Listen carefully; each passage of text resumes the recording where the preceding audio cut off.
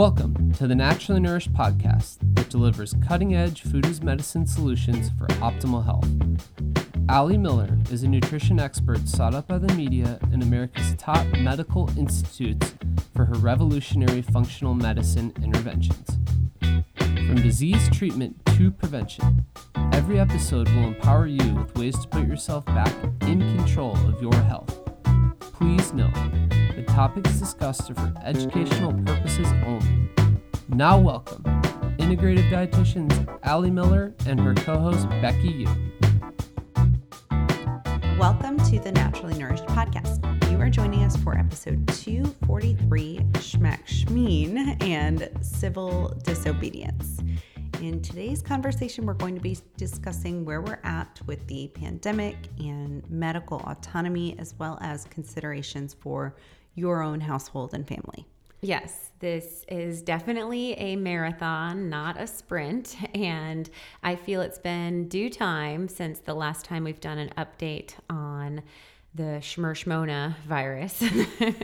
I always get good laughs. Y'all love when I'm on social media and I have to totally butcher the words to not be completely shadow banned or censored. But I think censorship is another very direct awakening or awareness point of how there is a manipulated narrative, because we all know that for scientific discovery, it is absolutely essential to continue to question the hypothesis.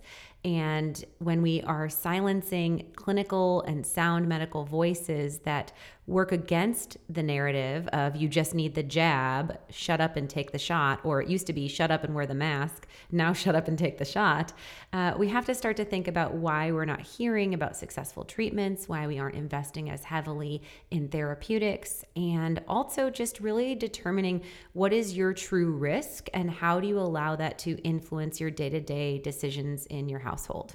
So if we go back in time from the beginning of all of this, back in March of 2020, we put out episode 179 called Coronavirus and Supporting Immune Health. And Becky, at that time when we recorded that, we had no idea. Little did we know. Right? No doubt. We were just like, this will be over in 2 weeks. Let's just give them immune tips. This come is on, guys. Another form of the many forms of coronaviruses out there. You know, we've seen infection rates going up and it to be concerning, but nothing to this level of polarization and financial incentives and media manipulation, to say the least. So that was episode 179. Then following that, we recorded 2 weeks out because we had pre-recorded the 179, episode 180 on its heels, but that was recorded like March 20th or something instead of March 6th or something like that. Was called How Stress Hinders the Immune System and COVID Updates. And that's where we get nerdy on the ACE2 receptor function. We talk about therapeutics such as skullcap, different traditional Chinese herbs that had been working in clinical studies from other forms of pandemics. And we're talking about like bird flu, SARS, and other forms of respiratory viruses and inhalants. We talked about the influence of melatonin, vitamin D, and so much more. And then in episode 188, once Becky and I had a pretty clear hindrance with an eyebrow raise of, this isn't just about a pandemic, this is something bigger. We had guest Chris Northrup, Dr. Christian Northrup, talk about vaccination. So the vaccine nation, if you will, and medical mishap. If you missed that, that's a really important episode for sure to understand funding and bureaucracy behind policy in medicine. And then we put out in episode 192, Keeping Our Kids Safe. And that was around May, I believe, of 2020 when we were talking about the CDC guidelines for back to school and importance of advocating for your children to not have to have mask mandates and watching out for the sterility influence and respiratory inhalants and considerations in like quats.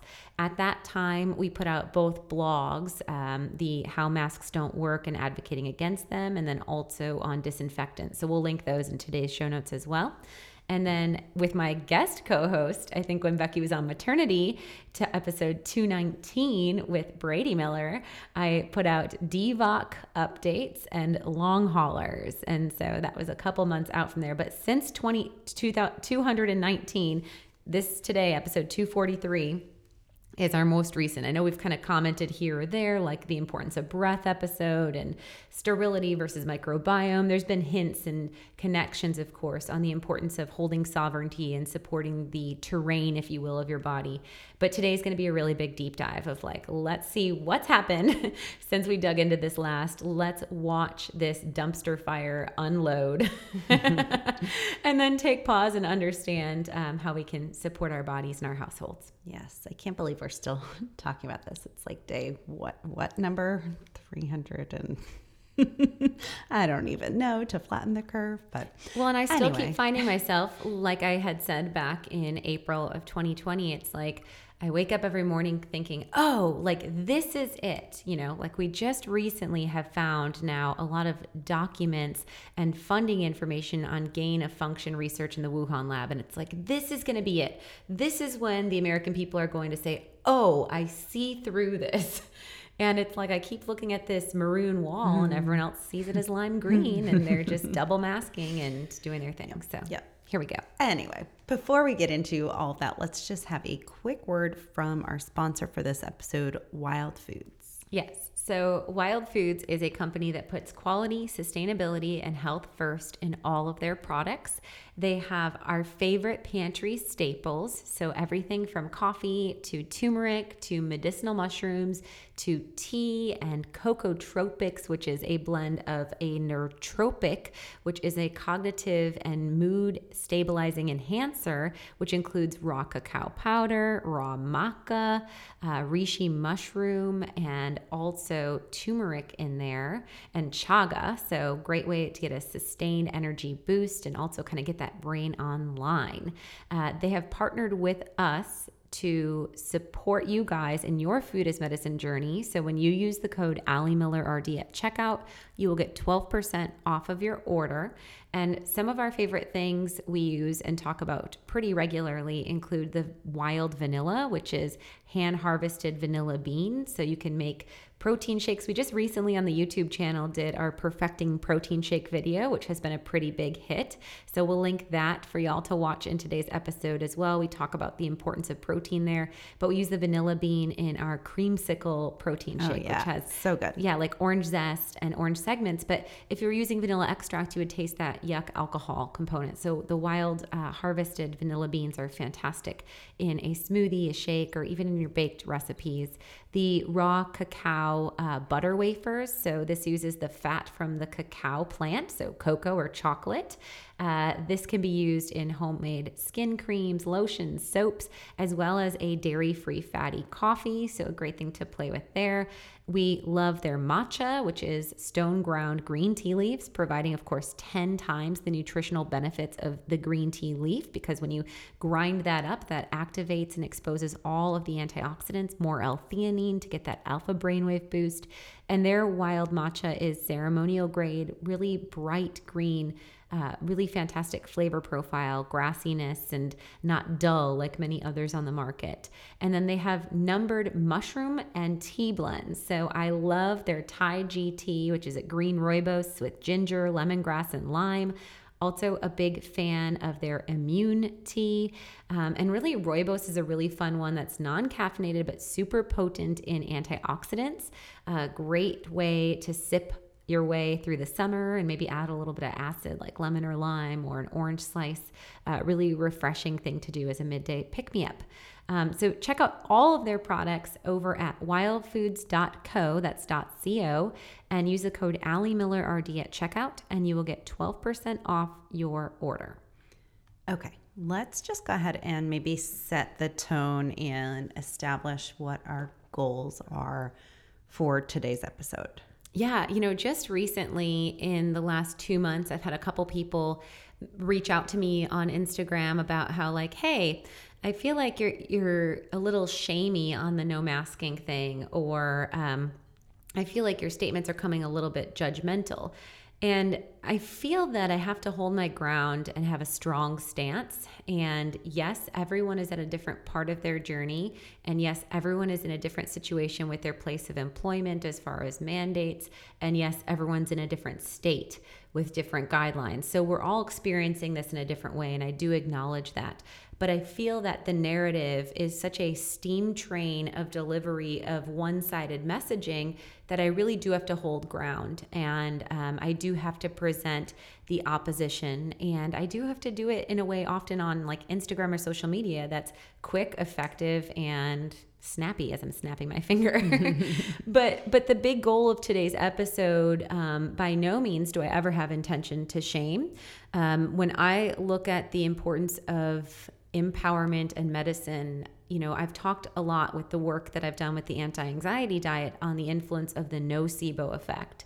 And, you know, the nocebo effect is the idea that negative thoughts can harm. So we know the placebo effect, which we may be seeing evidence of with the Schmack Schmeen. Who knows? Possibly. So many people are feeling empowered to go out in the real world. Right. And just like they have this Technicolor dream coat of armor on. But I digress. Hashtag hot vax summer. Have you seen that one? No. What is it? No. What is It's like hot girl summer from a couple summers ago, but it's now like, oh, you can go out and do everything like a normal person because you got your vaccine. Anyway. I was talking to my mother-in-law and I was like, it's like the emperor wears new clothes. Like, you know, like people are walking around nude, but thinking that they have this entirely different body, different risk factor. And I'm like, I'm walking in the grocery store the same way I have this whole time with the same level of fear, the same level of, but anyway, it's really important that we don't have a negative perspective or fear or shame or low vibration energy. So I had shared back last July this map of consciousness developed by David R. Hawkins, who is a researcher. And he looks at energy frequencies and associated emotional states and outlook or view on life. And the lowest vibration that you can achieve is that of shame, followed by guilt, followed by apathy, followed by grief and fear. And then we work upbound into higher vibrations like maybe neutrality or willingness, acceptance.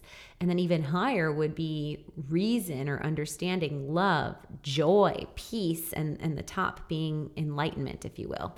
And so this idea of this nocebo effect, I never want my messaging to make someone feel shame from a decision that they've made, because we're all in this on a continuum. So we're progressively learning about empowerment. And my goal is to potentially make you, yes, question the narrative, absolutely. Maybe question past decisions that you've made so that you can make radical change. But the goal is that you can do that in a way that still is supportive of self-love and self-care. And I, a year and a half, almost 2 years out from this now, am seeing this in a space that perhaps the most radical way that we can practice civil disobedience or stand up to this destructive narrative is through daily practice of pure ecstasy and joy and love. And so how can we keep our vibration high? So I just want to make that very clear. I'm going to be talking about risks associated with both the Pfizer, Moderna, and J&J vaccine today. I'm going to be talking about the negative influences of lockdown, of isolation, of masking. I know all of us have participated in different levels of this. And my intention is not to guilt or shame you. My intention is for you to understand risks and considerations that may not have been shared with you, because I do not feel that there has been a solid informed consent.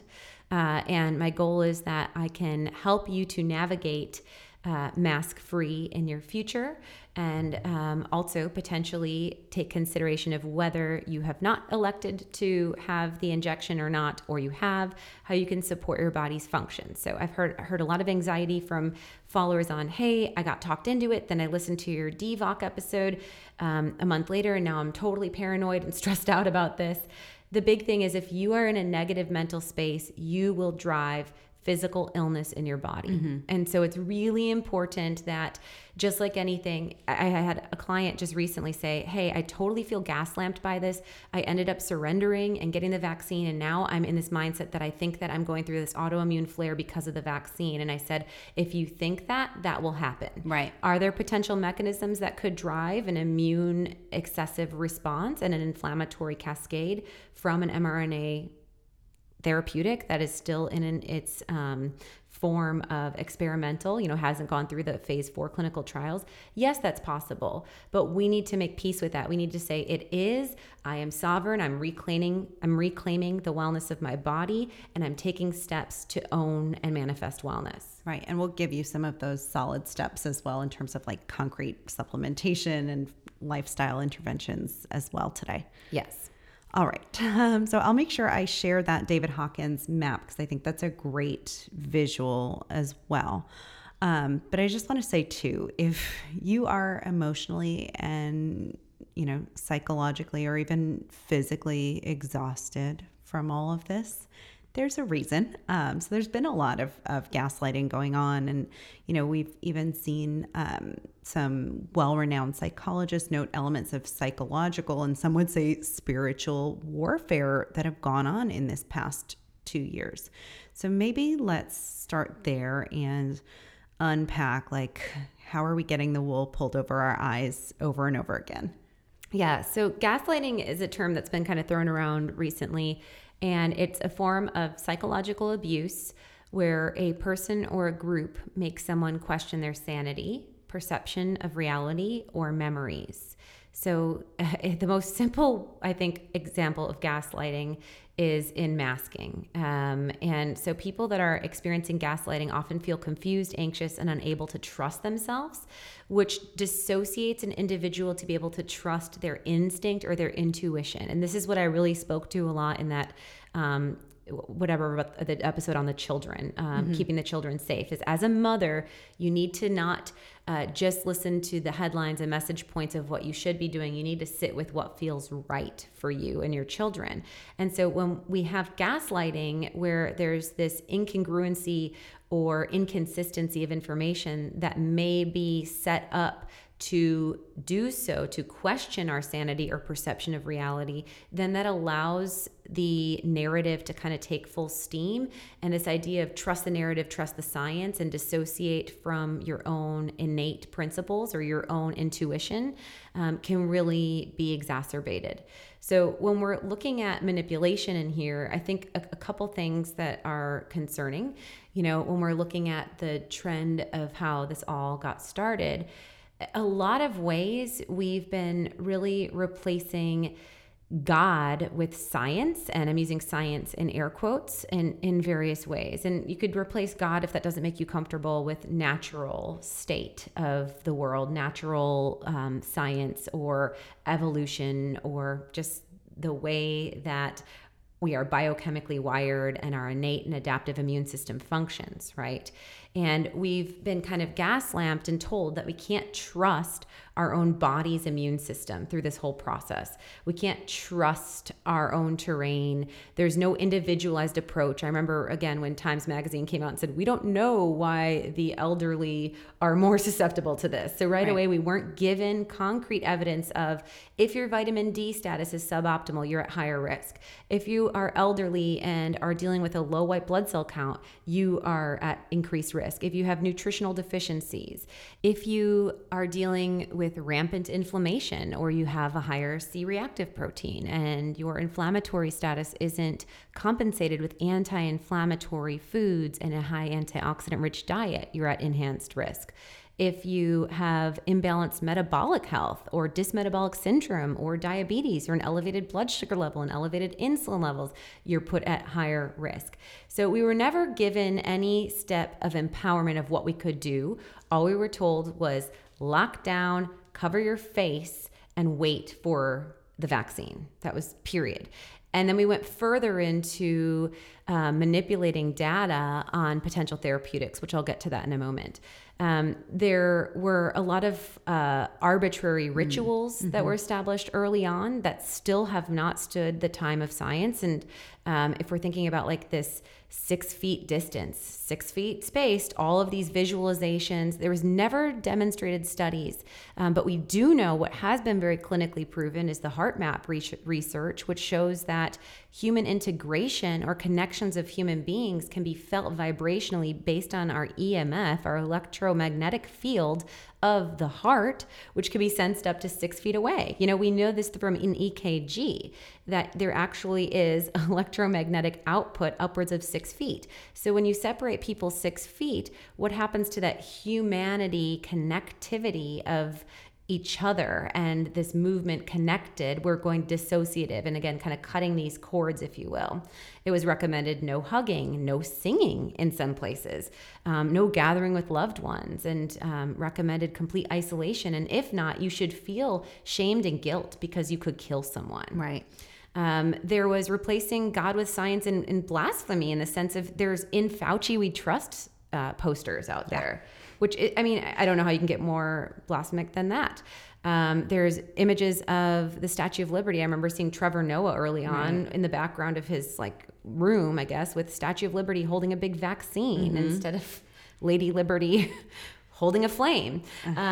There's been actual arrests of police. In Poland, there was arrests of priests because of worshiping and gathering in their churches. Family members in American hospitals weren't able to visit ill and dying members in the hospital. They had to quarantine, of course, if positive, and weren't able to hold the hand of a loved one as they passed to the other side.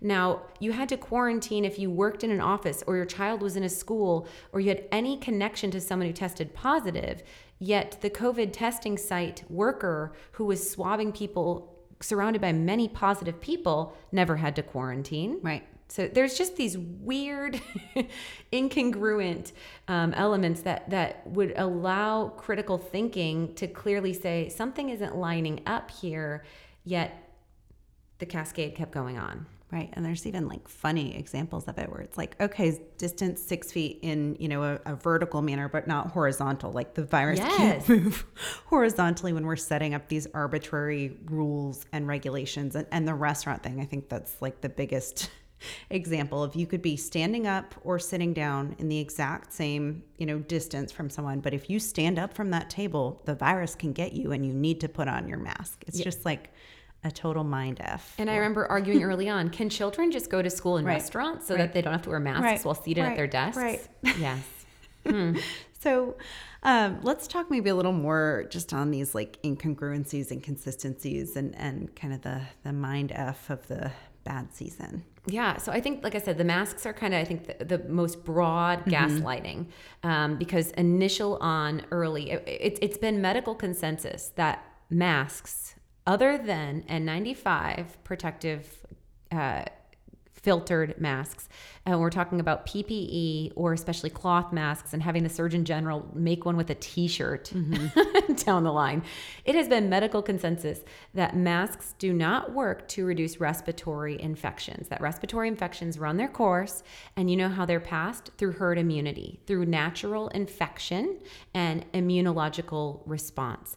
Now, yes, there are some areas in populations in Asia where masks are worn, and many will argue a lot of that is due to the concern of pollution and air contaminants, which, yes, can exacerbate respiratory infection and illness and make symptoms more severe because it further reduces your oxidative antioxidants and increases the oxidative stress or inflammation in the respiratory system. But there's places in rural America that have very limited, areas of pollution, and there's denser parts in denser areas. And there was never any association of the conditions of what should be done also based on levels of infection, based on levels of area of where you live. Fauci came out early on and said the masks don't work, that they may reduce some schmutz and may look like that people may think that they offer protection.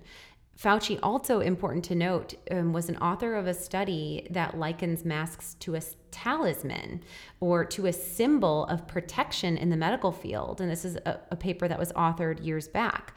And he also was an author of a paper that looked at the Spanish flu and looked at the influence of bacteria pneumonia, not respiratory virus, as being a bigger cause of mortality.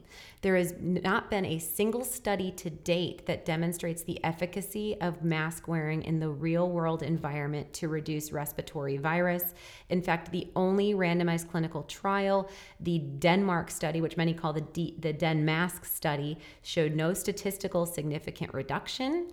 And we also see now in real time states that removed their mandates and those that did not have any appreciable influx of, what was it called, Becky?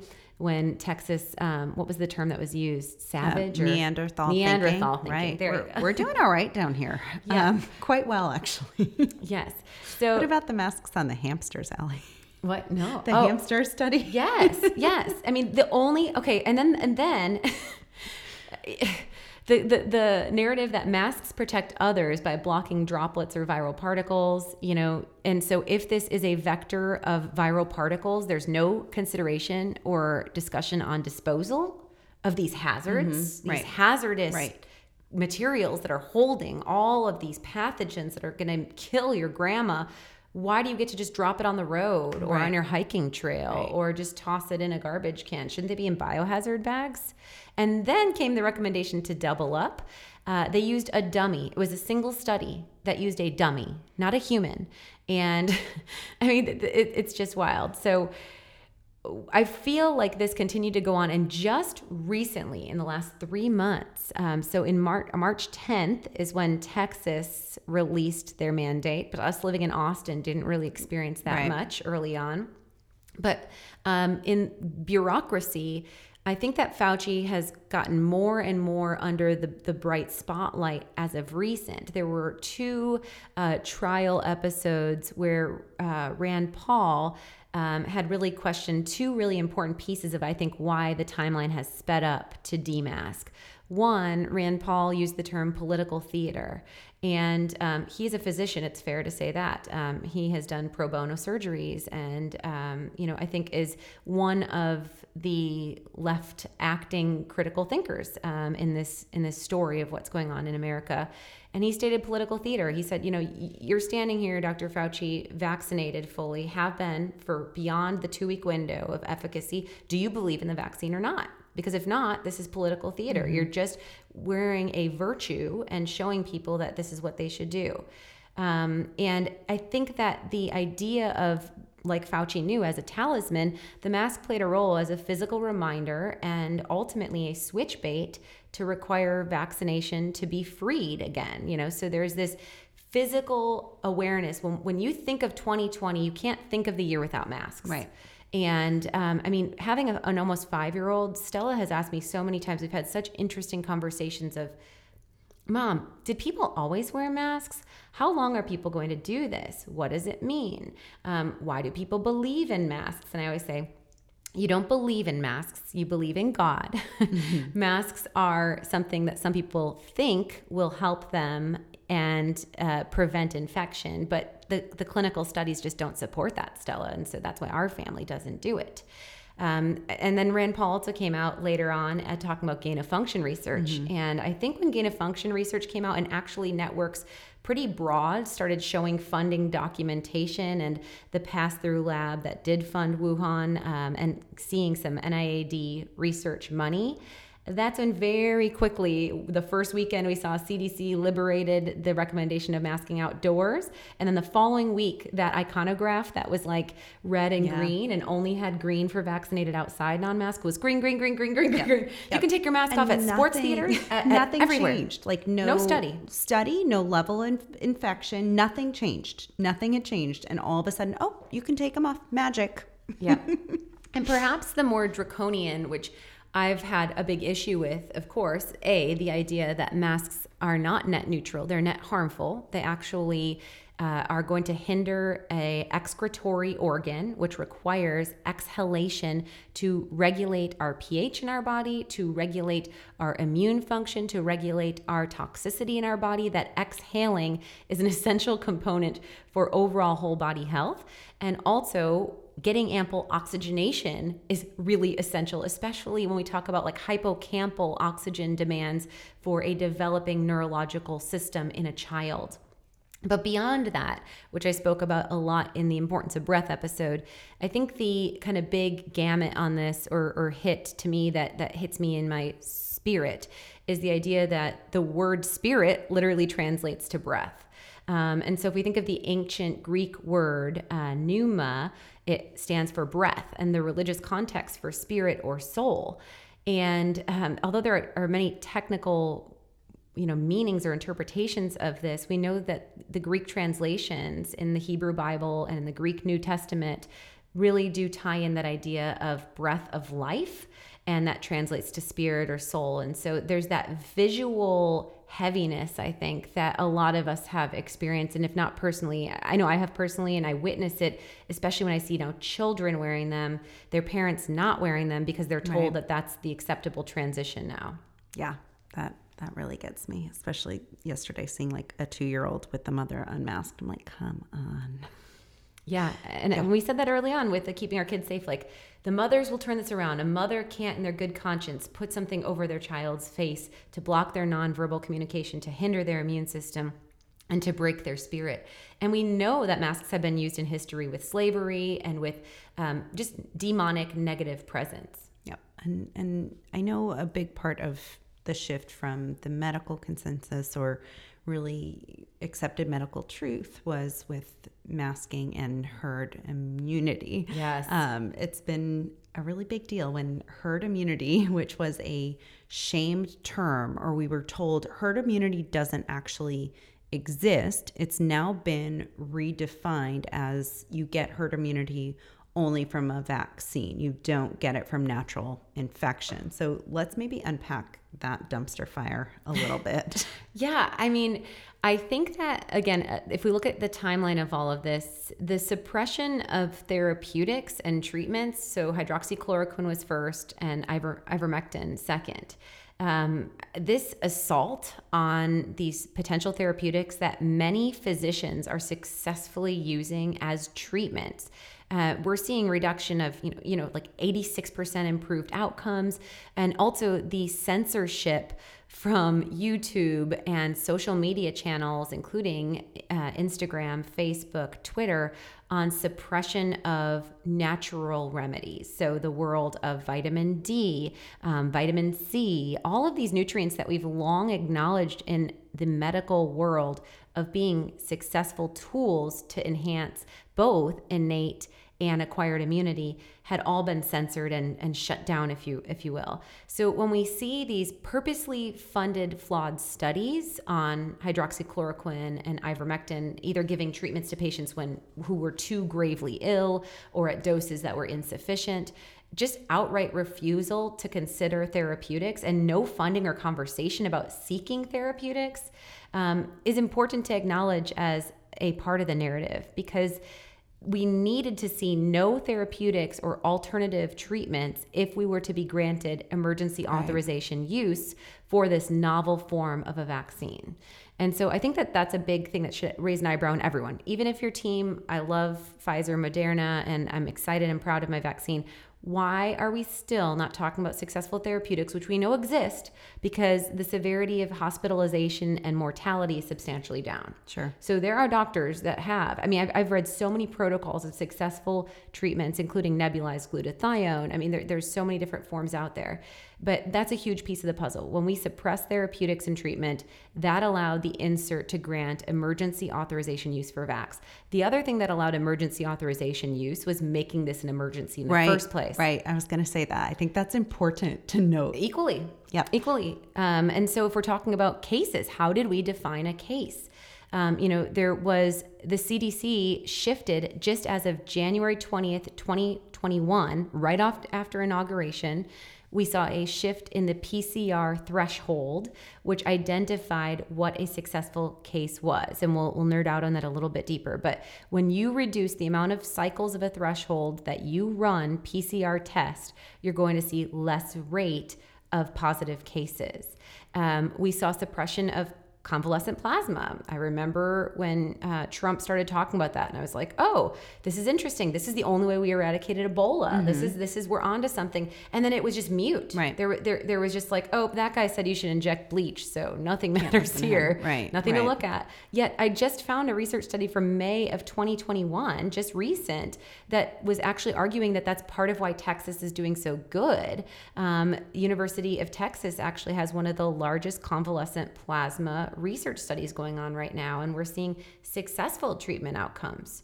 I think beyond suppressing treatment and therapeutics and beyond manipulating what caused or what classified as a positive case, then is this concept, you're right, Becky, of natural immunity. And I kind of had an issue with this. I've had an issue with this the whole time because I kept saying, this is how respiratory viruses run their course, like I opened up with.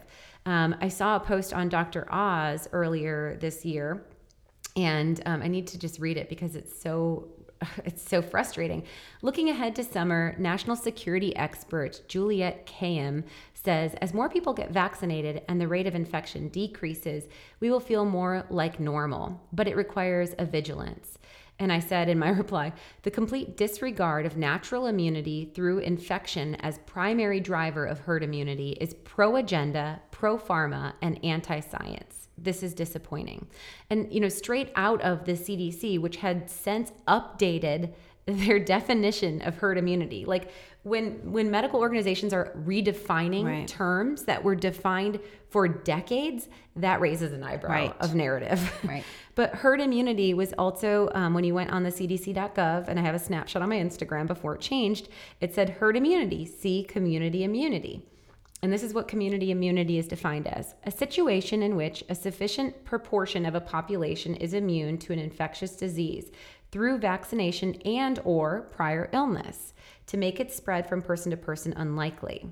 Even individuals not vaccinated, such as newborns and those with chronic illnesses, are offered some protection because the disease has little opportunity to spread within the community, also known as herd immunity. So very clearly defines that it's not, we need this percent of population vaccinated, we need to reach herd immunity.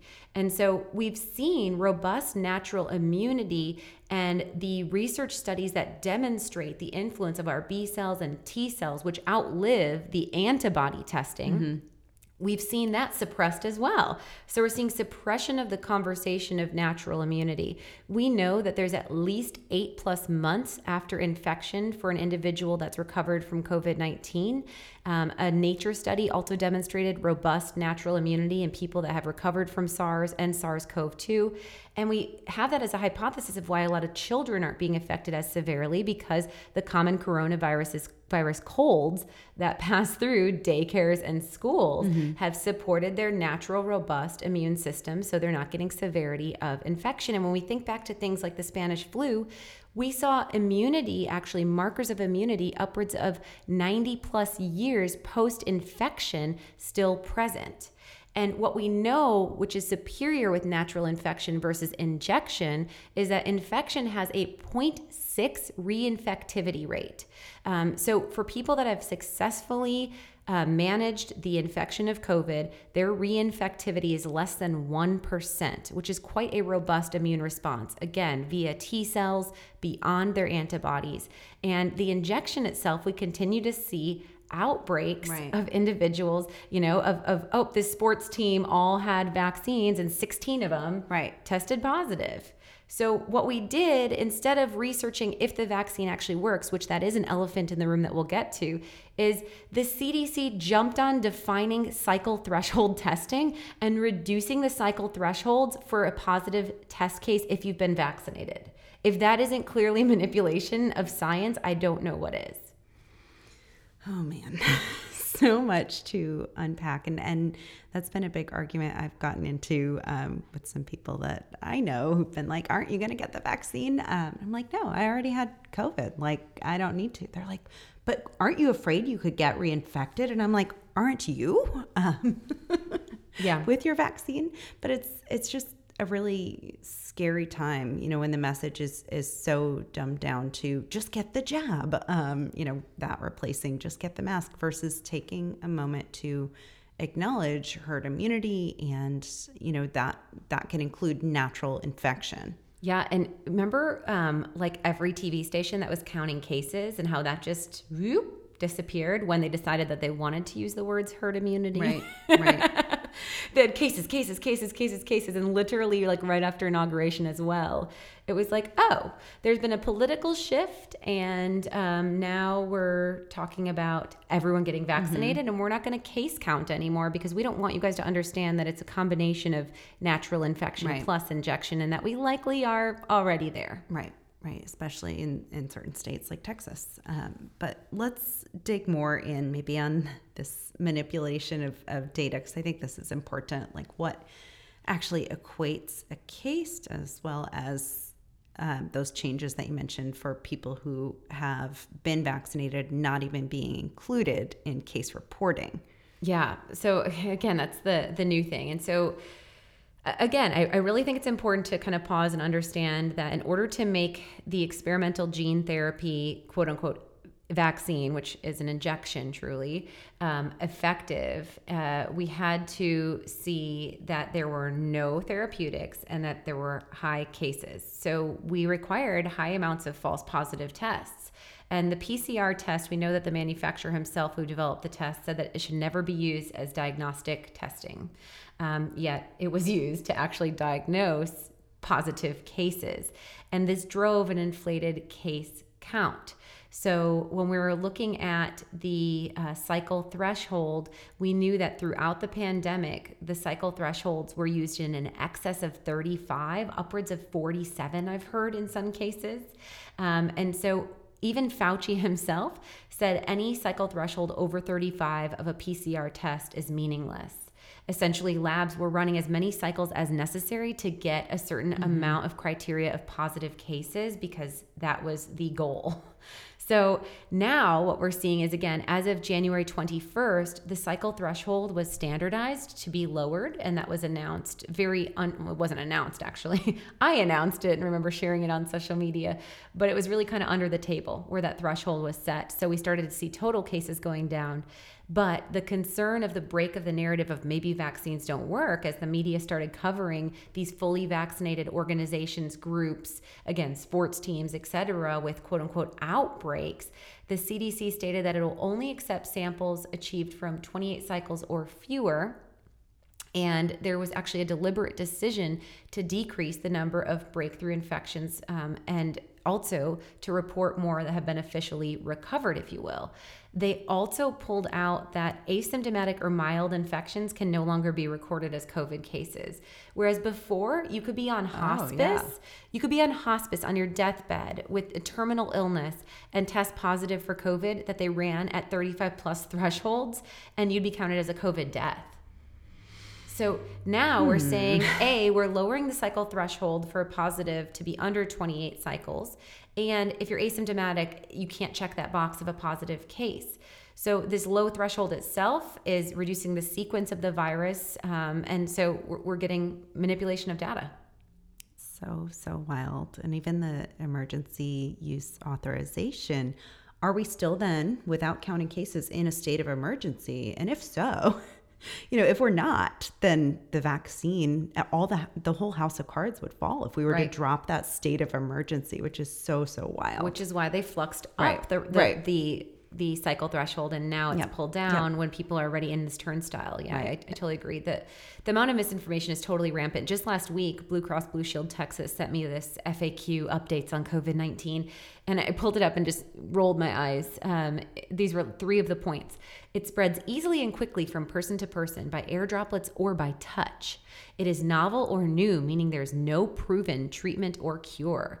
It often causes severe respiratory problems that require hospital care. I'm sorry, but I don't have the exact statistic right now, but it is not often cause severe respiratory problems that require hospital care. In fact, the case fatality rate continues to decline as we took those initial epidemiological projections, which were manipulated, and we truly are seeing it likely to a similar mortality of the flu. We also know that by touch, we saw Lancet Infectious Diseases in July even of last year, 2020, arguing that surfaces really presented relatively very little risk. And then the CDC updated their stance. It's just been this constant gaslighting of, you need to do this, you need to wear gloves. Oh no, you don't need to wear gloves. You need to wear a mask. It's to protect others. Well, if you're vaccinated, and the vaccine actually doesn't work to protect others from infection. It works like a computer program for your system. That was all interesting when they tried to explain to the public what an mRNA vaccine is. It works like a computer programming to teach your body to make the things, because there's no attenuated or inactive virus that you're getting. So by definition, it's not a vaccine. They didn't want to say that. They just said it teaches your body like a computer program to fight this pandemic, but it may not reduce infection to others. So you must still continue to wear your mask and distance and clean your surfaces. And now, no more. No, you don't have to do any of that as long as you have the computer program. Yes. And then in this world of misinformation, I think the big elephant in the room is really the efficacy of the vaccines. So, the data looks to be pretty heavily skewed, but let's just maybe set the tone on the CDC and vaccines. First of all, we talked about this with Chris Northrup, but how, the CDC is a for-profit organization. It reaps financial gains based on increased vaccination strategy. They're not a nonprofit. We shouldn't be donating to them. Right. That was a big thing I saw early on too. I'm like, oh my God, who's holding these fundraisers for the CDC? They do not need your money. Right. Well, and it's like, does the injection have to be that successful if the cases are inflated? Like if it's not even that big of a thing in the first place, right? So when we look at liabilities, a huge thing to consider in the world of pharma medicine, vaccines have no liability. And that's really important for people to understand. In the 80s, we took liability away from vaccines as a strategy to enhance immunity and get more people vaccinated because vaccines work. And so we went from having 10 vaccines with 12.8 we went from 10 vaccines in the 80s to 72 vaccines in 2019. And this is from a child from age 0 to 18. So from 10 to 72 in 30 years of time. And that's where we see now 12.8% of neurological autoimmune chronic illnesses in children, which was at 12.8% at 10 vaccines, went up to 54%. So a huge influx there when we increased vaccination. We saw 1 out of 6 children with a neurological disease, 1 out of 7 with a speech delay, 1 out of 4 leaving elementary school on some form of a pharmaceutical drug. So we have more babies dying on the first day of life than any other industrialized country, and more than 70% more likely to die before reaching the age of 18 in America than the other top 20 wealthy countries. So when we're talking about the timeline of mortality and disease or illness in our pediatric through adolescents through teens, I think that there's a really big concern on the bullying tactics that are used to drive the vaccine industry outcomes, and the fact that now they can't be sued and that they don't have to go through safety studies against an inert placebo really drives home the influence of their no liability, for-profit bureaucracy, which are coming into our schools, coming into our places of work, and telling us the decisions that we have to make of what goes in our bodies. And as we talked about in prior episodes, there's a very big difference to what is inhaled or what is ingested in comparison to what is injected. So when we look at the studies on MMR or thimerosal or aluminum, a lot of them are looking at ingestion versus injection. Again, none of them are comparing against an inert placebo, and none of them are looking at the polypharmacy or the influence of the timeline of many vaccines given within the year schedules of children and developmental influence. It's interesting. I just had our pediatrician tell me at our 6-month wellness, who is a pro-vaccine choice pediatrician, but she was like, really the amount, if you're concerned about the adjuvants and aluminum, your baby's getting just as much from your breast milk as you would from an injection. And I'm like, I don't think so. That goes through my lymphatic system. Okay. Skip that part. What else do you want to talk about? Let's talk baby-led weaning. And then when we're talking about this vaccine in particular, I think we need to unpack again how by definition it's not actually a vaccine. It's an experimental genomic biologic injection, or a computer program as they're calling it. Right. And again, the messaging is to get 100% vaccination, not just herd immunity, including injection plus infection.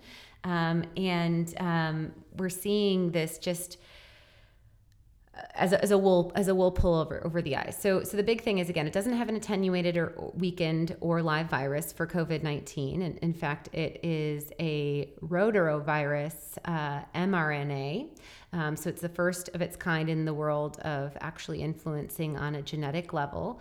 And instead of using adjuvants in the world of metals, there are more stimulus adjuvants in the form of toxins in lipids like PEG, which can cross the blood-brain barrier. So the experimental vaccine, or I'll call it a vaccine for lack of a better term, but it's an injection, right? The vaccine is unnatural. The single focused goal of it is to get your body to produce antibodies to the spike protein. The RNA has been genetically modified. It's not natural. It's a methyl pseudouridine. And the goal is for it to maintain viability. So normally, if you're exposed to a foreign form of RNA, not what your body produces, you have enzymes in your system and in your tissues that will immediately break it down, denature it, help your body to get rid of it. And so when there's a lipid that encases this already genetically modified mRNA, right? The lipids are really abnormal. They have the ability to look like LDL particles so that your cells will take it up. But it's not taken up by the ACE2 receptor. Instead, it's taken up in the same way.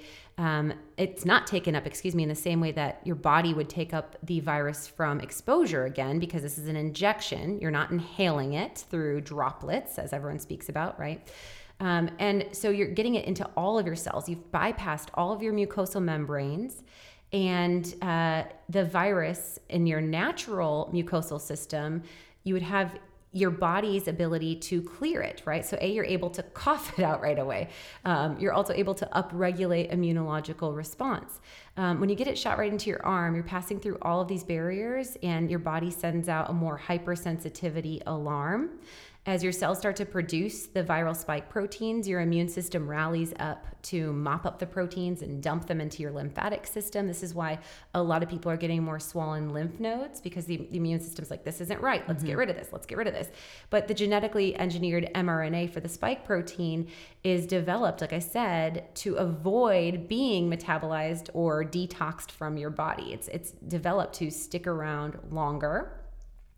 And what we are concerned about is that when we see an influence on the spike protein and the ACE2 receptor, that this is what can drive the pulmonary hypertension, the ventricular heart disease or heart failure, and stroke, because basically you start to downregulate ACE2 response in response to this injection.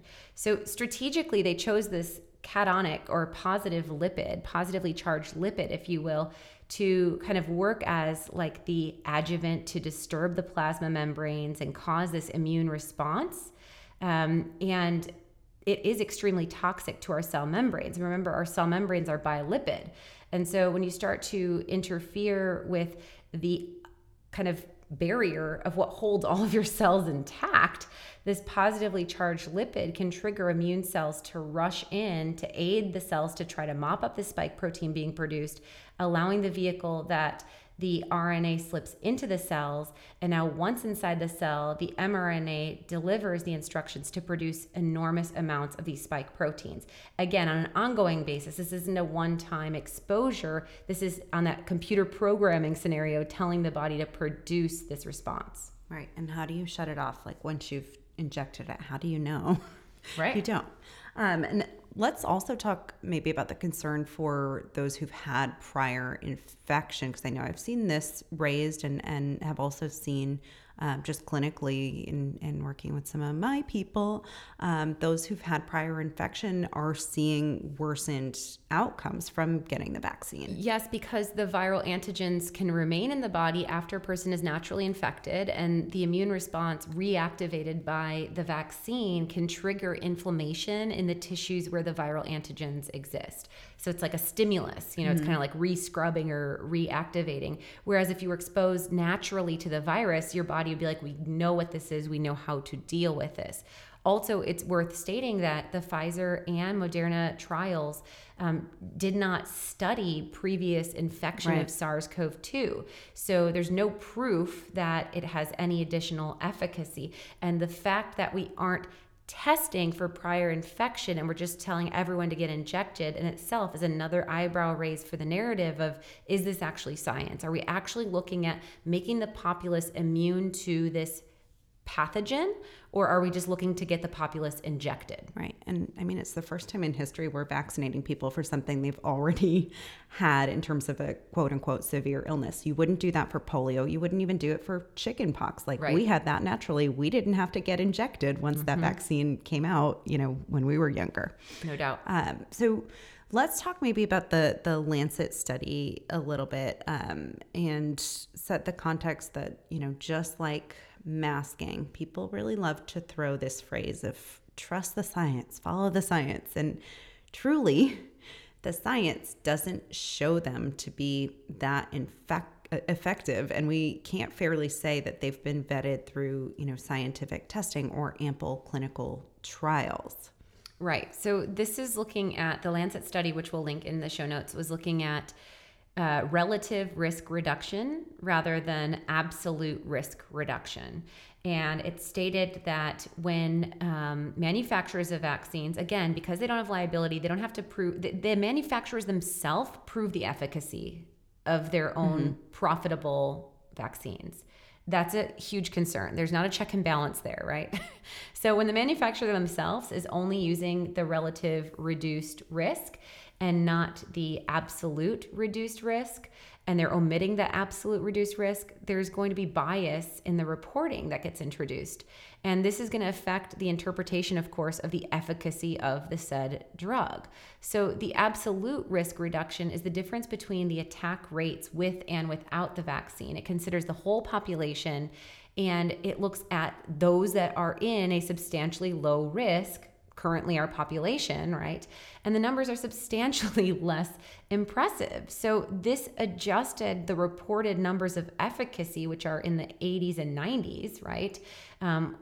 This looked at the peer-reviewed studies that said, okay, 95% efficacy stated by the vaccine companies. And how come the vaccine company studies get to be peer-reviewed, but anything that goes against the narrative isn't peer-reviewed? I just want to note that.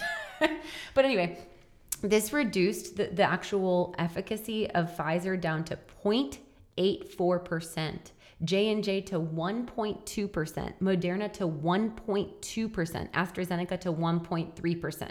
So the highest efficacy of an absolute risk reduction was 1.3%. And of the two major ones, we saw 1.2 and 0.84%. Nothing even above 5% efficacy. Nope, I'll take my 99+% effective immune system any day. Yes, no doubt. And then, there's the concern too on the vaccine death reporting and the VAERS reports. So that's the vaccine adverse event reporting system, which, by the way, this vaccine has shown more deaths and more reports than the combined 20+ year total that this VAERS has existed. So definitely concern of driving more harm than good with this intervention. No doubt.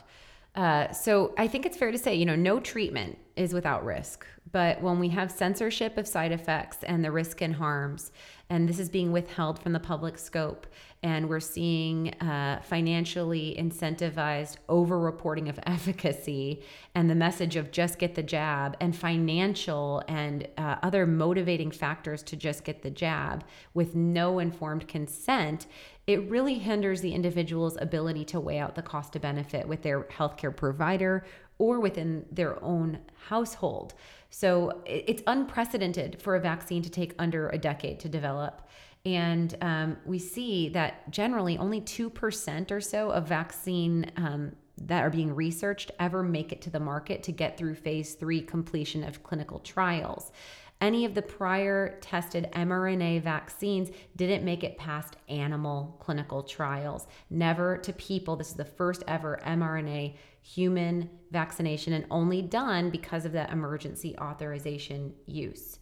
So in order for the Pfizer vaccine to actually outweigh the hazards that have presented, it would have to demonstrate more than a 27.28. So over 27 months, over 2 years of stability to protect against the coronavirus, to actually show good efficacy.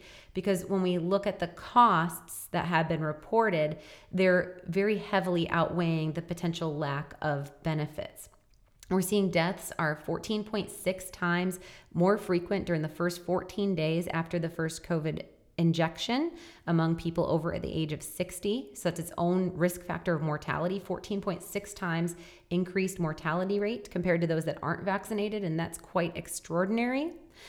We see that mortalities are at least tenfold for those of other vaccines and of ages over 20. We see in children ages 0 to 9, 23% increased risk, and in children age 10 to 19, even higher, potentially because of the hormonal influencing effect of almost 30%, 29.5% increased risk of mortality from vaccine versus infection. So this is actually weighing out, is it better to allow your immune system to be exposed and build immunity to this pandemic, or to inject the synthetic form, and where does the mortality risk lie? So again, for children age 0 to 9, 23% increased mortality of injection over infection, 29.5% increased mortality from injection of infection in those age 10 through 19. And right now we're seeing a huge push for those 12 and up, and I think it's only going to increase. Right, and why we're talking about vaccinating children is literally beyond me for a disease that doesn't affect them. But less than the last 5 years combined of the flu each of the years, right? So we've seen over 805 total adverse effects that were reported to VAERS. That, of course, there's many underreported, as we know. We've seen 4,201 deaths, an increase of 144 just over this past week. And this was 2 weeks ago from us recording this now on Memorial Day, and 18,500 serious injuries, which is up 1,338 from last week. We see 20% of the deaths related to cardiac disorders. 54% of those who died were male, 44% were female. The remaining didn't note gender. So, pretty equally distributed, but a little bit higher male potentially impact. We see average age of death following the injection, age 74 and a half. And the youngest death reported were two 15-year-olds and a 16-year-old. And they had forms of myocarditis, which we'll speak about in a moment. We see, as of May 14th, 1,140 pregnant women reported adverse effects to COVID vaccines, including 351 reports of miscarriage or premature birth. We're seeing thousands of Bell palsy cases, up 51% after the Pfizer vaccine and up 42% following Moderna. We see 195 reports of Guillain-Barré syndrome, with over 40% increase in Pfizer and 38% increase from Moderna. And we see high amounts of anaphylaxis, which is shortness of breath and debilitating, basically inability to breathe and needing respiratory support. And we see a high influx of clotting disorders as well. Many of those attributed high to the J&J, which is why it was pulled off the market, but now is back on. Let's break down maybe some of those primary concerns of side effects with the injection. Yeah, so like I said, blood clots, because of that ACE2 influence with the spike protein, we're seeing an influence with clotting factor, which drives risk for stroke and cardiovascular disease. So myocarditis is inflammation of the heart muscle, and it can have lifelong effects as it weakens the muscle and creates scar tissue in the heart. Again, we interestingly enough saw this as talk about gas lighting. This was like one of those aha things last year about like COVID could affect kids. There's a case of myocarditis. There's been more myocarditis already reported in teens that have had the vaccine than those that had actually been infected from COVID, and yet it's not making the headlines. Right. We're seeing an influx of autoimmune and neurological conditions because the immune system goes haywire when it's trying to respond to this synthetic genetically modified RNA. We see neurological conditions, especially with the blood-brain barrier of that PEG, which is the lipid carrier that drives the stress to the immune system. Chronic inflammation, so similar in what we saw again with COVID itself, those cytokine storms. We're seeing cancer risks, death, of course, mortality, and infertility. There's a couple potential mechanisms of infertility. There are research studies that show that sperm has an ability to take this exogenous mRNA from vaccine and actually reverse transcribe it into DNA and then produce plasmids that contain this cloned DNA.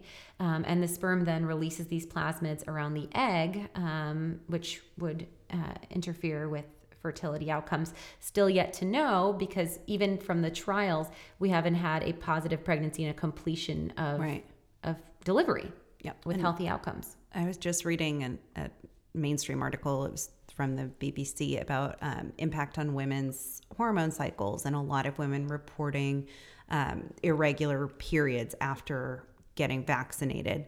And it made a note. It was very interesting. It made a note that, oh yeah, your uterine lining is, part of or impacted by, kind of interacts with your immune system. So that's just an immune response that your uterine lining can shed. And I'm like, wait a second. So if it can shed and cause a period, can't it shed and cause a stillbirth or a miscarriage? Yeah. But no talk of it. No talk at all. Right. That's wild. And I've also seen concentration of the spike protein being in spleen, which is actually a goal of vaccine producers, of course, spleen, liver, and then tertiary, third area of concentration in ovaries, which is really interesting. And that's unheard of with most vaccines. Let's talk maybe some of the risks and if you had to get vaccinated or chose to do so, how you can support your system. Okay. So again, I think one of the things beyond those health concerns is this idea of compromised sovereignty, or kind of surrendering your body to science. And that's kind of in the opening where I was doing this kind of like God, nature versus scientific discovery, allowing man or allowing man or bureaucrats or tyranny, different political agenda policy to tell you what you have to do with your body, losing that right, that freedom, that God-given ability to be free and well. And so I think that that's a pretty big dynamic emotionally, spiritually, and physiologically. And so one of the first things is to start to kind of reclaim that. So getting back into your body is really important. This could be done through, again, mantra of releasing anxiety and rumination. Again, my goal is not for those of you who hear this, I hope that you hear this so that you don't go for your booster or you don't fall into the next line, because I really think this marathon is going to be long. And this is not just a one-off incident of COVID-19. This is something that is trying to transform humanity. So, holding sovereignty, connecting with your innate voice, silencing the media, shutting down narratives, and really getting back into your system of what feels right to you, I think is really important.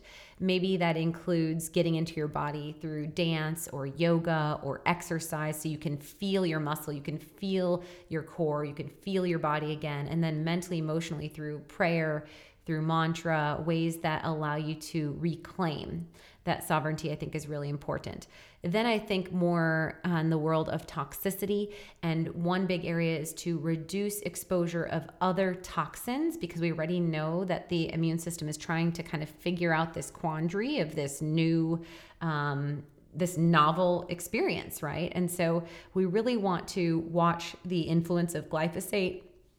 Stephanie Seneff is a MIT researcher, and she does a lot of work on sulfur and glyphosate. I'd love to have her on here, but she talks about how, the areas that are higher glyphosate toxicity, which means lower glutathione stores, lower N-acetylcysteine, because glyphosate is a neurotoxin and an inflammatory compound, that these people are going to have a higher susceptibility to severity of outcomes, more lung and respiratory issues, more hindered or compromised immune function, and more severity with either natural infection or the injection itself. And so reducing our exposure of toxins is huge, and focusing on an organic focused diet and more of a paleo-based diet, grass-fed, pasture-raised, organic produce, or at least locally grown where possible. So avoiding that Roundup, which is the kind of main consumer form of glyphosate, would be a big one to watch out for, because glyphosate, again, robs the body of sulfur and it robs the body of glycine.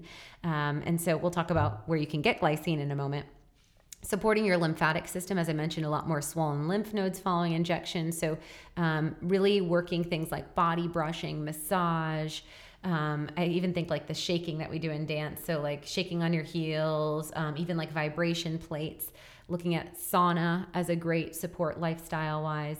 And then we think of the third risk factor of being clotting factors. So if we break it down, it's kind of like toxicity, lymphatic system support, and clotting factors. So supporting beyond the mental emotional stuff I just unpacked, we think metabolic health and managing inflammation is key. So I would highly suggest getting your blood sugar controlled, keeping your A1C under 5.4, ideally closer to 5.2 or so.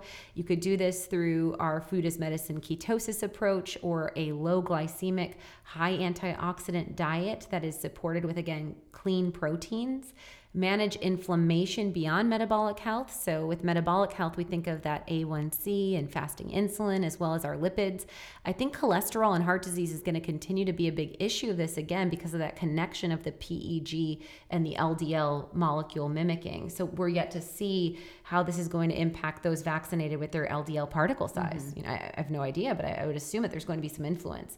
So managing inflammation and reducing those oxidized LDL particles will be really key. So high antioxidant intake, getting 3 to 5 colors of produce a day, supporting yourself with anti-inflammatory herbs, as well as omega-3 fatty acids. So in the supplement space, I would say super turmeric and EPA DHA extra, as well as inflammazyme, are going to be really important players. Those also are going to reduce that platelet aggregation or the stickiness blood clot factor, so they can be preventative of those downstream side effects while reducing inflammation and managing those cytokine storms and such. In the world of lymphatic tissue support, and reducing toxicity, yes, there's the clean eating, yes, there's the body work, but also there's using the Naturally Nourished detox packs, which I'd be a huge proponent of. I have had individuals that had poor reactions to the vaccine and have upped them on 2 detox packs daily. And some of them have been on that for upwards of 45 plus days and getting substantially favorable outcomes. Now finally feeling back in their body, less of the chronic fatigue and the headaches and the loose stool and the arrhythmia that they were witnessing or experiencing in their body from the potentially from the vaccine. Along the lines of the detox world, I would also emphasize our cellular antiox. We have been pushing this really as a big formula to support the pandemic across the board because we've seen glutathione and N-acetylcysteine to be really powerful antioxidants that reduce respiratory stress and viral severity of infection. So cell antiox would be really key there, as well as Braco detox. So detox packs, cell antiox, and Braco detox in that world of lymphatic system and toxicity, and really reducing the insult to the body. And then I would even layer in the relax and regulate as a key player, because that magnesium bisglycinate, glycine is one of the only compounds that can actually offset the glyphosate exposure, which we get in our air, even in our groundwater from agricultural areas. So the relax and regulate also to help to aid in relaxation, sleep, mood management, the myo-inositol there to help to get women's hormones back on track if they've had cycle irregularities would be a really big key. GI lining support to just get back those mucosal membranes, the lining of our immune system in our gut-associated lymphatic system, all through that epithelial lining of the gut, so the GI lining support. And then along that vein, bringing in both the rebuild spectrum and the targeted strength probiotic. Those are our heavier hit probiotics to really get that innate and acquired immune system firing for you and ensure good diversity in the microbiome. And as we're talking in this world of supplements, can we talk about the NAC controversy that's going on right now? I think we have to. Are we allowed to talk about it on here? Yeah. So, glutathione, again, has been probably, aside from vitamin D, the heaviest researched component of successful outcomes, reductions of severity of infection, and also reductions of mortality. In fact, there were hospitals in New York that were doing IV glutathione. Again, I mentioned nebulizing glutathione, but taking N-acetylcysteine and also S-acetylglutathione combined with B6, which is our cell antiox, could be a very good way to support your body's ability to defend against complications. And this could be really any respiratory illness. It could also extend even to toxicity. That's why I put it in the detox tank as well. We know NAC is used pharmaceutically in hospitals if an individual is dealing with acetaminophen or Tylenol toxicity, or even alcohol toxicity. Often they'll give NAC to help to support detox in the liver. So just as of last month, the FDA invoked a drug exclusion provision in the U.S. Code, Title 21, to ban the sale of N-acetylcysteine or NAC. And the FDA is basically trying to claim that it has used NAC in a pharmaceutical sense for over 4 decades, and that the use as a over-the-counter would interfere with pharmaceutical use.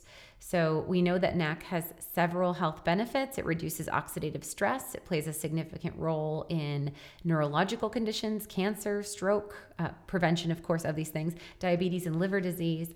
And so if this does get removed as a supplement, I've been taking NAC for over a decade now myself. This creates a really scary, slippery slope in the world of natural medicine. Mm-hmm. And wink, wink, nudge, nudge. You might want to just stock up on a couple bottles of cellular antiox just in case we get hit by it. It's not looking like it yet, but stock up, grab a couple. Yeah, I mean, right. We actually increased our order load because it's kind of one of those, like, let's go. Let's support people and give them all the things. So I would highly suggest that you take advantage of snagging some cellular antiox. Amazon has already, you can't find it. As of May 15th, I think it was, Amazon completely wiped any NAC off of their website. So none is being sold there. I think that we'll see that follow suit with like Whole Foods and Walgreens and CVS. And so we will sell it until we are told we cannot. And then we'll still get creative and figure things out. Know that if NAC does get banned, the components that build glutathione are cysteine, glutamine, and glycine. So N-acetylcysteine is that direct building block, but that's also why, again, the glycine and the relaxin regulate is an essential key, and the GI lining support with the L-glutamine, other building blocks. But if you're looking for the direct boost, our cellular antiox would be the best formula. And the FDA hasn't said anything about glutathione yet. So right. They kind of missed the boat on that one. Yeah, I know, it's interesting. All right. So let's maybe transition from, talk on injection to the world of civil disobedience. How do listeners take a stance on these tyrannical mandates that are not health supporting and may in fact be harmful to themselves and their children? Let's talk like body autonomy and taking off the damn masks and all the things. Yeah. I mean, I think that's the biggest one, because I'm really getting concerned of next school year. Mm-hmm. I saw, thank God for Texas, we are one of 5 states that is banning mask mandates in governmental establishments, aside from, I believe, long-term care and hospitals, of course. So that does include schools, libraries. So I'm so excited to return to the library with Stella. And you can go to our Capitol, XYZ, without mandatory testing or masking, which is wonderful. But there are so many states that are making vaccination a contingency and also maintaining their mask mandates. So I think it's absolutely essential now that you speak up and you connect with your school board, you network with parents, and you take the masks off yourself. Because if we continue to go on with this charade, we continue to sit in this narrowing hallway of where we're being pushed to go, and we're losing more and more autonomy or choice in how we support our whole body health. So I think that even I've gotten really to the point, literally when I returned from Florida, we went at the end of March, early April, and I didn't travel. I told Brady, I'm like, we're going on a road trip. I'm not traveling with a mask, period. I'm not putting one on my face, and kind of the buck stops here. And since then, I don't think, if maybe 1 or 2 times, and if so, I was wearing my mesh Sissy Lala, like see-through, does this make you feel safe? This is a virtue signal. But I'm really gotten to the point where I'm like, I'm just not acquiescing. And, acquiescing would be doing something that is against my will and my choice for another purpose, to please you or to appease you or to follow the guidelines. So to not mask is to promote civil disobedience. So even if it says on the door required, don't wear a mask. Let people ask you to. Now it transitions from civil disobedience to uncivil when you start yelling, right, or you start throwing things or swearing or creating a scene or getting aggressive and mean. So what I had started to do, even in places that mandate, is I don't wear it, and then I will pause and I'll look. And if no one says something to me, great, in and out, doing my thing. If someone says something to me, I choose between no thank you, or I choose between, oh, I'm exempt. And that then just throws them off. I'm exempt, and this sweet little going, bless thanks. Your heart way. It's great. Yeah. It's so great. Yeah. and then it's like you just kind of keep going on your way. And then if they're still going to push you, then I usually say, okay, that's frustrating. I'll take my business elsewhere, and I walk out peacefully. Any other techniques there, Becky, and ways to get around having the mask a mandates? Cute baby really helps, because I think it wasn't March 10th. I was still a little bit afraid to go in the grocery store, but very soon thereafter, when the Texas mandates were lifted, I realized that some of the grocery stores had exemption, even in their signage, exemptions apply for those with certain health issues. I'm like, okay, I have certain health issues, and you can't ask me about those health issues. Right. And I think just going in fully bulletproof of you can't mess with me, being super kind and genuine and saying, oh, thank you so much, but I'm good. Mm-hmm. And just kind of walking on by, and really what they would have to do is tell you that you can't either physically block you from entering if you won't put one on, or, you can say to them, am I going to be removed from the premises? Okay, well, I'll speed my shopping up and you let me know when I need to leave. And that's kind of it. Right. That's a question I've asked too, is will I still be able to check out? Right. Can I make a transaction? Mm-hmm, mm-hmm. Yep. And if not, I'm out of here. Yep. Kind of thing. Yep. But every time you do it, it does get easier. It does. I used to get a lot more anxious, so I would take a Gaviscon every time before, just to not get my nerves up. Sure. And then I feel like you send out that vibration, and then people look at you differently. Right. And it's interesting because now it's like we have this unspoken language where other people that aren't masking, when you smile at them, it says a million things like, oh, here we are in the world again. And it's just been really wild to start to embrace that and start to move things forward, to create the expectation that it's okay to see a smile and nonverbal communication again. Right. And it's so interesting and speaks volumes that, the people who are shouting, follow the science, trust the CDC. Well, the CDC just told you don't have to wear that mask anymore, but you're choosing not to trust them now. Yeah.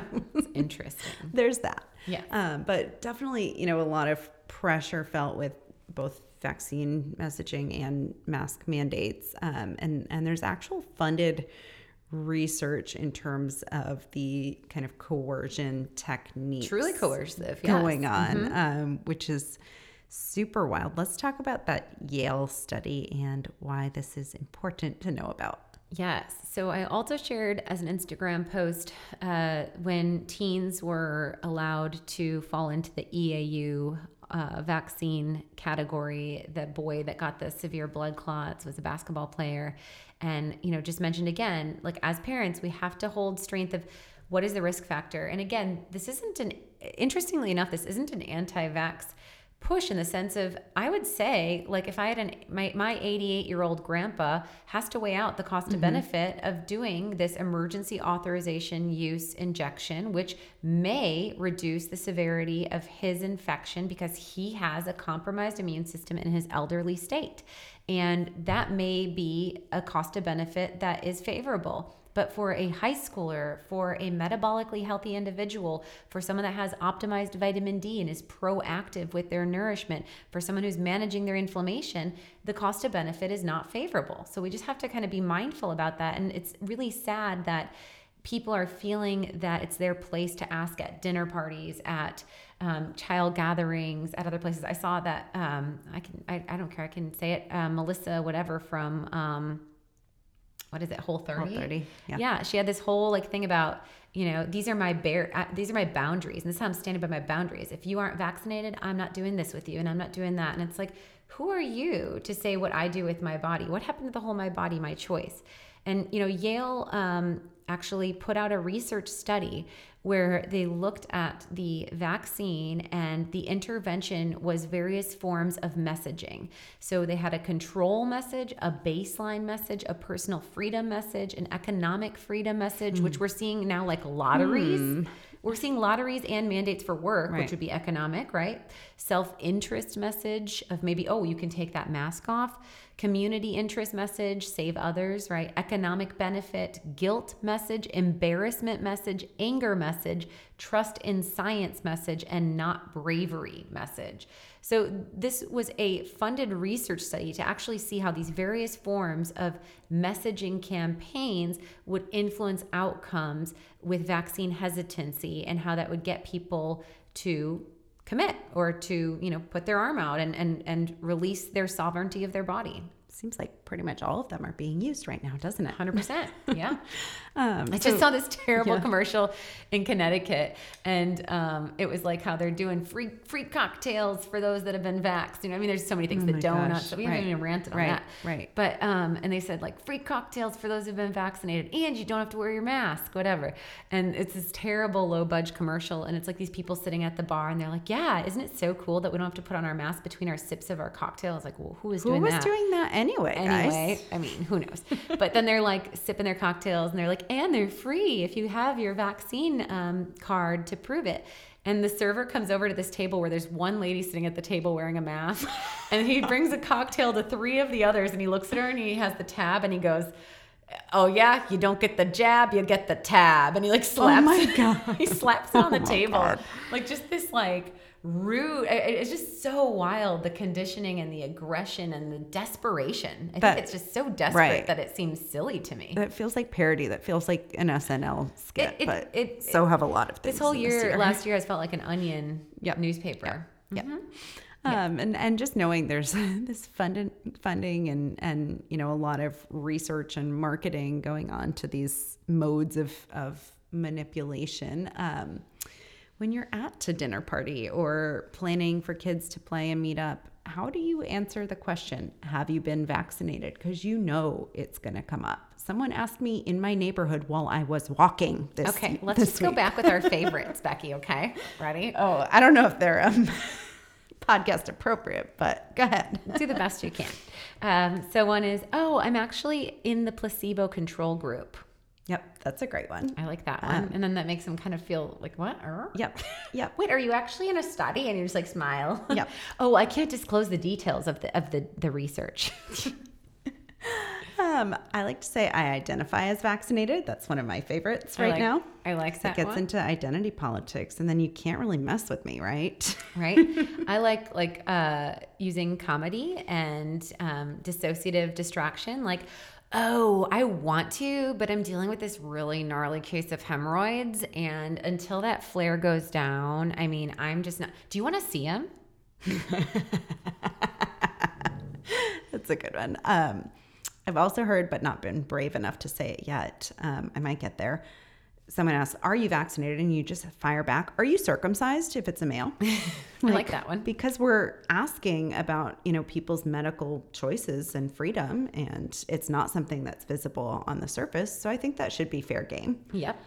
I think my more real answer would be using science. Mm-hmm. And so I would probably say, first off, it's not a vaccine. It's an experimental genomic biological injection that doesn't reduce spread, but instead is set to support the vaccinated from severity of infection. And I'm sorry, if you don't understand the difference of that, I don't believe we have anything else to discuss. Or I have natural immunity, which is clinically proven to be superior with a lower infectivity rate. So I'm actually already protecting you without harming my body. Or you can just say, yes. Naturally. Yep. That's been because that's kind of like I'm naturally vaccinated with, my prior infection, but also I'm saying yes to your question. Yes, naturally. Right. You can also look through them and not answer it and ask another question totally random and act like you didn't hear them. You can also just kindly say, oh, I don't feel comfortable talking about personal medical choice in public. Right. I think that there's so many ways, and you just kind of deal and talk to those that you do have on your team or in your pod or your household that are on a similar playing field, so that you can feel comfortable and well versed with your response. But I think that no, again, medical procedure should ever be implemented through coercion, whether it be coercion from your healthcare provider, through the media, through social interaction, through other family member households. That if you feel in your innate being that it's not appropriate, then maybe you also make peace with lip servicing whatever makes that said person feel good, and that's your call. You know, as far as like, I've heard terrible stories of grandparents where the mother, or it might be an in-law and it's the son's mother, the mother saying, you can't see your grandkids until you've been vaccinated. And I just think that that's really heavy manipulation, and that individual, that grandma, has to make the call of, does she override her own personal sovereignty, or does she lie to this individual that clearly has some forms of mental illness through the narrative? Right. Yep. And I would maybe just choose lying in that sense. Right. Sorry. Right. I'm sure there's a very creative way to spin it and say it. Yes. Right. Mm-hmm. Or and if you have been infected, maybe you do get some more advanced T cell, B cell testing, and you use that, and that could be a very reasonable way to really support that. And that goes into the world of employers. Let's talk a little bit about that, Becky. Yep. Because legally, the bottom line is you cannot mandate products that are authorized for emergency use authorization status. This violates federal law. And we know that the COVID vaccine, COVID PCR and antigen tests, and masks, all of them actually are merely emergency authorization use authorized. They're not approved or licensed by the federal government, and long-term safety and efficacy have not been proven. And this is why it's not just a damn mask, because you breaking this sovereignty or this ability to hold your ground by masking and complying opens up this shit show of potentially then laying down your body. We know, though, that the EUA, the emergency use authorization products, are experimental, of course, by definition, and this requires people to be given the right to refuse them legally under the Nuremberg Code. And so this is the foundation of ethical medicine. No one may be coerced to participate in a medical experiment. Consent of the individual is absolutely essential. And OSHA actually came out with a clarifying stance on required versus recommended. So that would be the thing to talk through with your employer is, what does required mean? And if by required, are you willing to sign a statement by my attorney that notes that if I have any symptom or side effect, that you're going to take financial and medical liability? Right. Because this is an EUA, not a FDA cleared medical experiment. There's actually some good stuff over at Children's Health Defense. They have a couple of forms that you can actually print out for your employer in terms of kind of explaining this in legal language. And I think they have that for employers. I think they have it even for mask exemption and for the vaccine. Yeah. And so there's this quote from Holland and Glasser from Children's Defense Fund that says, if a vaccine has been issued EUA by the FDA, it is not fully licensed and must be voluntary. A private party, such as an employer, school, or hospital, cannot circumvent the EUA law, which prohibits mandates. Indeed, the EUA law preventing mandates is so explicit that there's only one precedent case regarding an attempt to mandate an EUA vaccine. And so you could literally copy paste that in an email. And I think it's just then clarifying how that influences your performance. Right. Performance and job status and all of the things. And I know in Texas, Methodist Hospital in Houston was requiring it. And I know there's a pretty huge large lawsuit now. And just this weekend, actually, I forget what the bill number is, but the bill what's the language I'm looking for, to oppose mandates of any kind, actually is being passed and is going to be signed this week. So I think we're in good shape in Texas. But if you move to Texas, you have to keep it Texas. Yep, exactly. That's the rule. Exactly. And so what about with just kind of summer travel and all of that world of things? I think we need to address summer camp and the CDC summer camp guidelines, which are kind of atrocious. I think blatantly so, Becky. Now, these did, to be fair, come out 2 weeks prior to the CDC releasing the mandate of masks outside for vaccinated and releasing now indoor and everywhere for vaccinated. Again, though, summer camp and children wouldn't fall into this. And this is the sad thing is, do not let the children fall behind in this narrative, because that is the darkest, talk about like spirit killing, harmful influence on our future. So right now there are pretty severe guidelines for summer camp. Masks should be placed on everyone over age 2. But listen to this, indoors and outdoors, whether the activity is indoors or outdoors. Staff and campers should wear masks over the nose and mouth, especially when physical distancing is difficult. Again, whether activities are indoors or outdoors. Imagine a hot, sweaty summer camp and having children aged 2 and up mandating a mask. Oh my goodness. Then it says, masks should not be placed on anyone younger than 2 years old, anyone who has trouble breathing or is unconscious. I should hope not. What the flip? And then anyone who is incapacitated or otherwise unable to remove the cover without help. That's disgusting. Store masks properly and wash them regularly, blah, blah, blah. And it talks about procedures of washing and storage. Do not wear a mask when doing activities that could get your mask wet, like swimming at the beach or pool. Again, I'd hope. And then it says, a wet mask can make it difficult to breathe and might not work. So what happens with the wet? We're not worried about breathing though. And what happens with the wet from sweat? Right. Isn't everything in summer with a child running around playing tag, playing tug of rope, doing anything create conditions for a wet mask? I don't even understand that logically. You're outside, your face is sweating all the time without a mask on it. Oh my gosh. Then there's physical guidelines of spacing out. Provide physical guidelines such as tape on the floors or sidewalks and sign on the walls to ensure the staff and campers remain distanced in lines at all times. These are like overnight camps. This doesn't even make any sense. And then here's their random physical distance guidelines. Again, talk about arbitrary. Establish camp policies and implement strategies that promote physical distancing indoors and outdoors of at least 3 feet between all campers within a cohort. So literally within your bunk room where you share a bathroom, you need to be 3 feet apart. Can't pass through that hallway. Good luck enforcing that. At least 6 feet between all campers outside of their cohort. At least 6 feet when eating or drinking, including among people in the same cohort. But if they're not eating or drinking, they can be within 3 feet. That's a reversal of the restaurant. That's very interesting. What kind of crack do these people smoke when they put these guidelines together? At least 6 feet between campers and staff, and at least 6 feet between staff. That's what we're seeing. Well, yeah.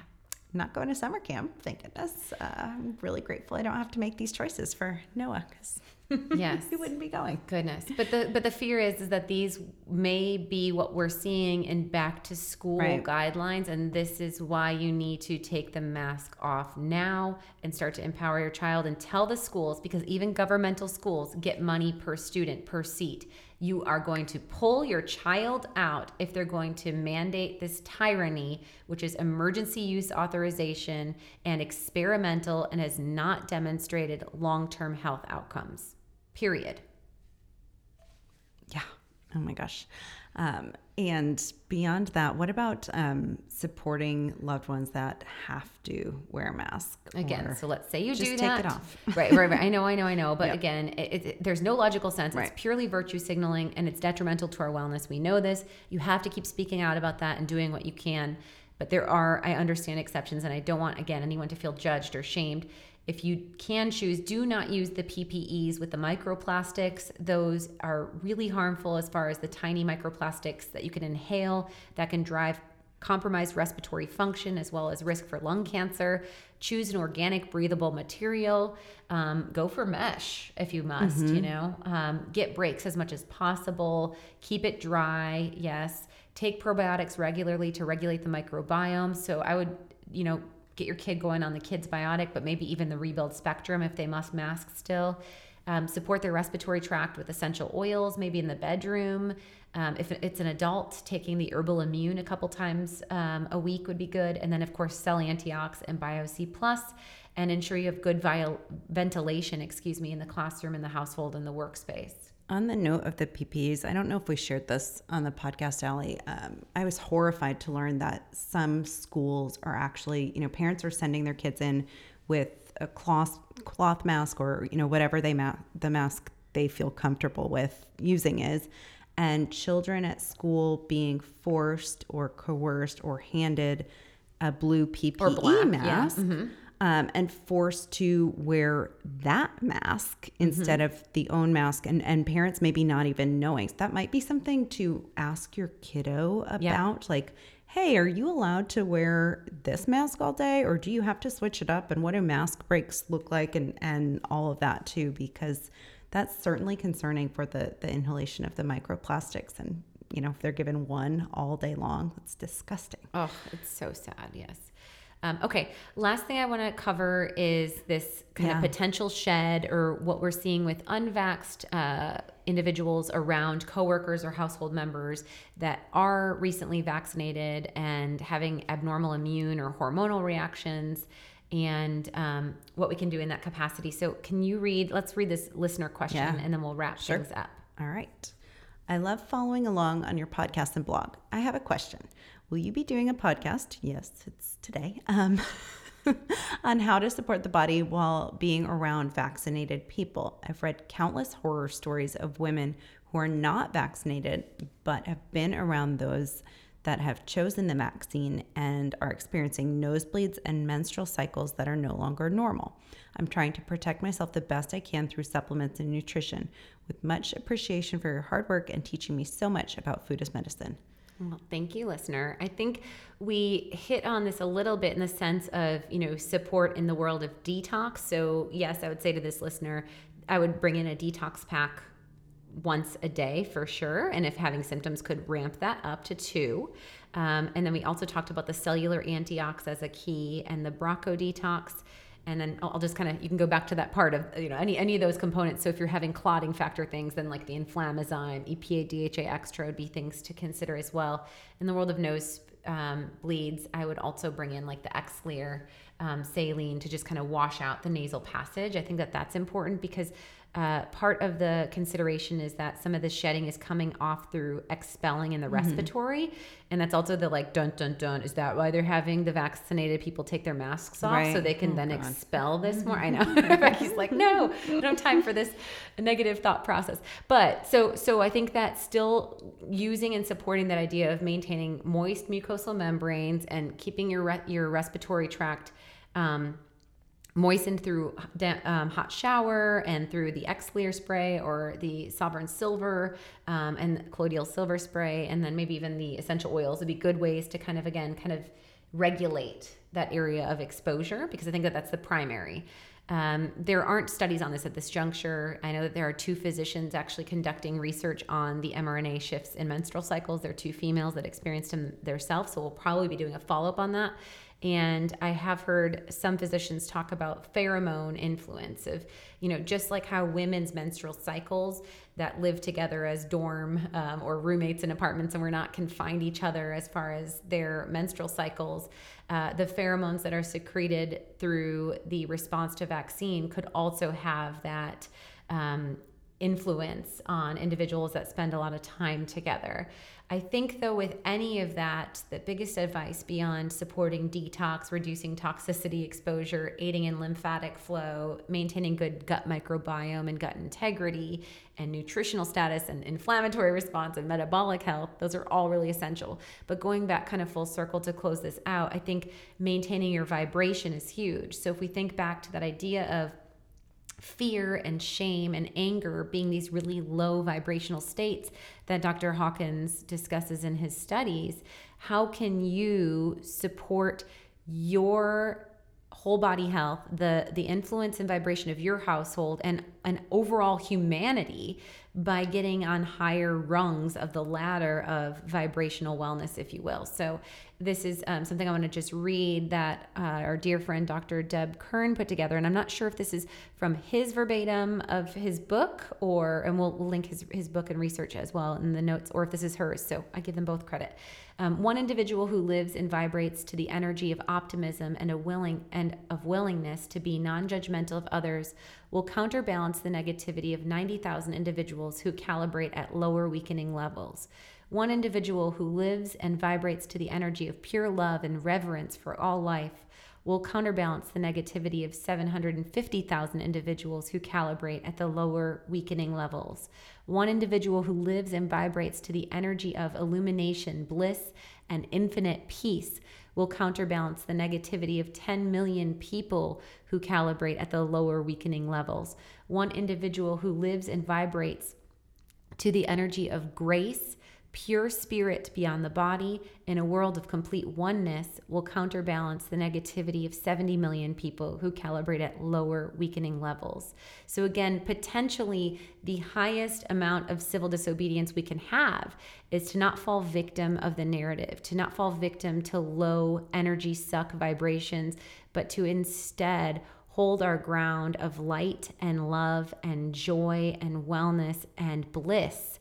And that contagion is the most freeing from this pandemic than any, influencing factor out there can be.